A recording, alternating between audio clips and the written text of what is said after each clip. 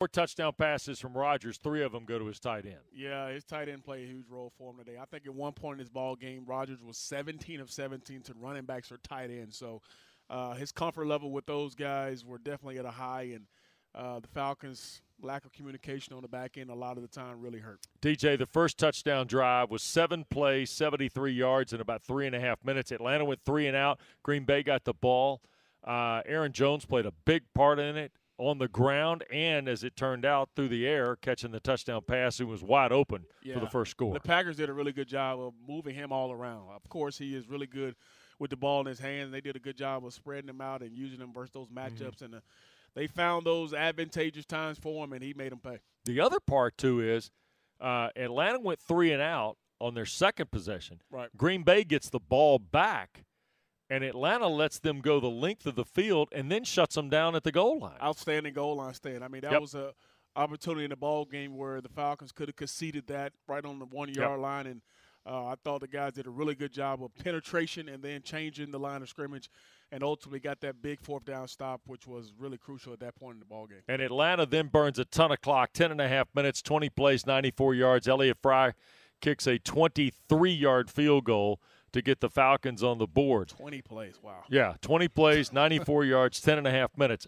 But then after that drive, Green Bay finds a way to then take advantage before they get to the locker room at halftime. 2 touchdowns in the final 2.5 minutes for Aaron Rodgers. Yeah, and that's the unfortunate part when you have that second half part of where you get the football, you try to get the 2 for 1, right, and they come away with it. That's just more of like a backbreaker to have those points go right before the half and then get the ball again coming out of the half. No, Falcons then go to the second half after the disappointing finish close of the first half. No Julio Jones in the second half. The other issue is the injury to DeMonte KZ. Yeah. Lost with about 5 minutes to go in the second quarter. It did not look good. Word was an Achilles injury, would not return. The emotion on KZ's face led you to believe that it might be significant. Then they lose Jalen Hawkins to a head injury, it looked like, late in the first half as well. And all of a sudden, DJ, and Dave said this on our 92.9 broadcast, Atlanta's secondary is void. Yeah. There's just not – I mean, Isaiah Oliver's the only starter in that ball game tonight. It's tough not to have the guys back there that you have really wanted to be your key guys on the back end. You lose a guy like KZ who's been around and you consider a leader on that defense now, and now him to go down, you didn't have Ricardo or Keanu coming to this ball game. Seeing him go down was a huge loss, and also – couple guys who come in behind those guys go down as well. So the back end definitely depleted. Second half starts. Atlanta gets a stop, and then they drive for the touchdown. Todd Gurley first to 2 touchdowns in the second half. Yeah, Todd did a good job. I thought running the football, he was really good. I thought he had really good vision in this ball game. A couple times he bounced the ball when it should have been inside. He bounced it outside and outran a couple guys, was physical, was hard to tackle. Right. He is one of those backs that you enjoy watching. Well, there were some highlights here tonight. One of them statistically – in the record book, and that was Julio Jones becoming the franchise's all-time leader in receptions. Well-deserved. Julio's always came to play each and every week, and he's fought through a lot of injuries through his career, but to be that productive over this long period of time speaks to how good of a player Julio is, and also Matt getting him the football.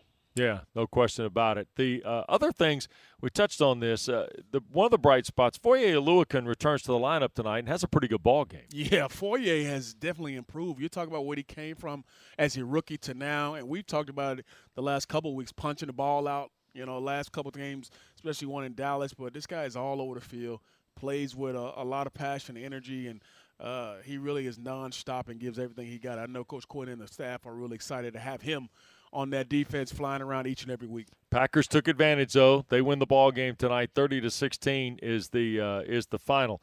DJ, there are going to be a lot of things going on. Atlanta's 0-4 to start a season for the first time in 21 years. They finished 5-11 that year. That was the year after they went to the Super Bowl with Dan Reeves as the coach. This is and now all of a sudden here comes Carolina's won 2 straight ball games. Yeah, Teddy Bridgewater looking good. I mean, doing it without and no Christian McCaffrey. No Christian McCaffrey. Right. That makes it even more dangerous. But I think this is what Teddy Bridgewater wanted. He wanted to be in a spot where he can showcase his skills, and him and Brady, they're starting to get it together. Him and Matt Rule, they're starting to understand how to play and how to get this system going, and it's going to be interesting to see where they go from here. So, division opponent, you got no choice but to get up for it. first one, so it'd be good to see what happens. 2 touchdowns is the difference tonight. 30-16 the final at Lambeau Field. Great to be with DJ Shockley. Wes Durham, thanks for watching the Atlanta Falcons postgame breakdown presented by AT&T.